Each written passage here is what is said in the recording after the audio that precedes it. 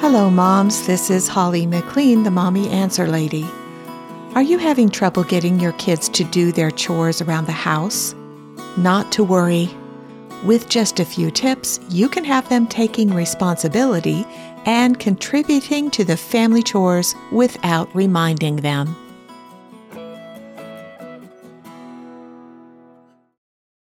I know it is common for your children to groan and whine about doing chores, but the first thing I want to suggest you do as a parent about chores is change the narrative about what chores are about. You can do this by changing what you say about them. So instead of calling them chores, call them family contributions.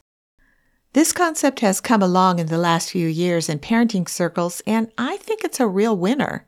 Just by using the phrase family contributions, you bring to the mind of the child that they're contributing to the family rather than being burdened by a chore. The word chore has a negative connotation, but a contribution is a positive thing. It's amazing how that alone can help change the whole attitude of the situation. And I also want to give you some tips on what you can do to get your children doing their family contributions without being reminded. So the first one is have a sit-down conversation.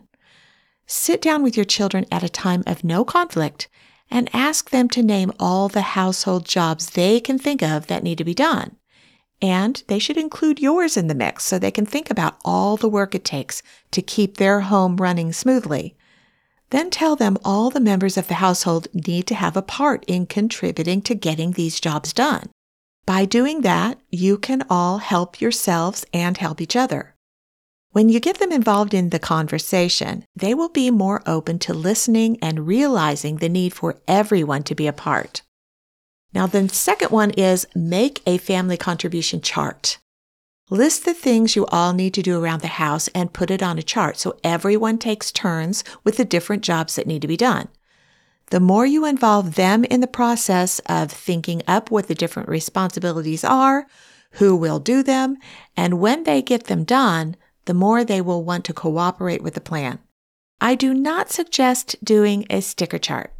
Now, I did a video on this on my YouTube channel, and you could go see that if you want to, and I'll need to do a podcast about that too. But for now, a sticker chart is something I do not recommend.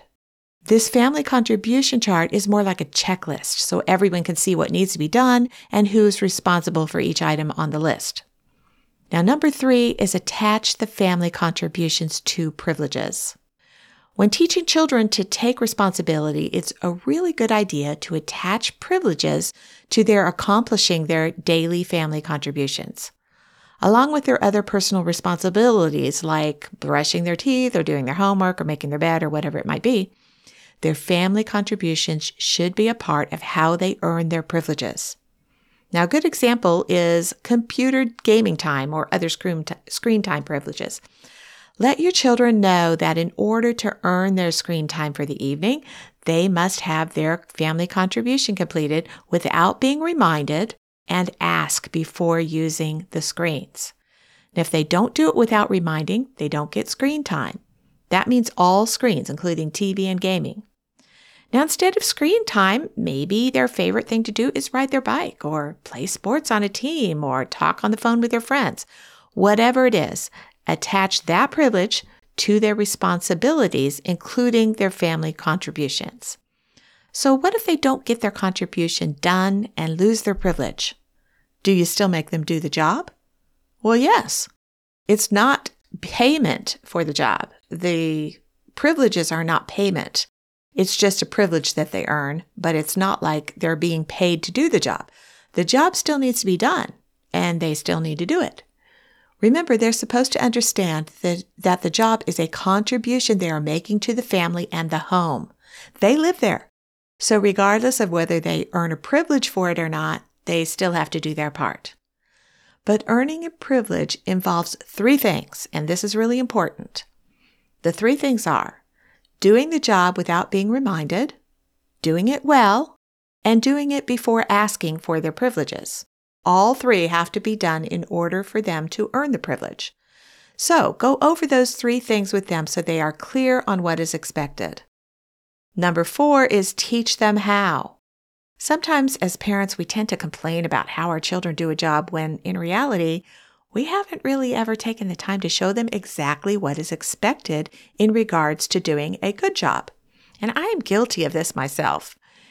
Be sure you have explained exactly how to do a job properly so they will have the knowledge they need to live up to your expectations. Number 5, don't remind them. Set in your mind right now that your child will fail at times. This happens. It's okay. But don't remind them. If they don't get their family contribution done and they come to you and ask for their privilege, let them know that they unfortunately have lost that privilege for today because they asked before they completed the task, so they didn't earn it. Remind them again of the 3 things they need to do to earn the privilege. Do their responsibilities without reminding, do them well, and ask to have the privilege after those first 2 steps are completed. Let them know you are sure they will do better the next day and be encouraging. Number 6 is give them constant encouragement. When your child completes their contribution without reminding, remember to let them know you appreciate it. Tell them you're really glad that they were so mature that they were able to remember to do their jobs all by themselves. And then what about if they do a good job? Be sure and say something about what a good job they did when they did that family contribution. Tell them they should be proud of themselves that they did it without reminding and did a good job. And also, you appreciate how much they contribute to the family. Number 7 is follow through.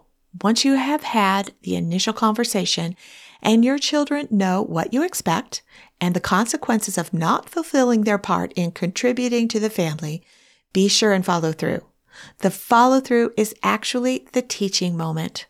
Don't let it pass by without letting them feel the consequences of not taking responsibility for their part in the household without being reminded. Now, I want you to know that I cherish the time I get to share here with you, and it is so encouraging when I hear from you, so please be sure to write me a note and let me know how things are going. I'm also available for private consultations if you think that would be helpful. So you can visit my website to schedule that or write me a note at www.mommyanswerlady.com. If this podcast has been helpful to you, please be sure to share it with a friend. Until next time, moms, you can do this.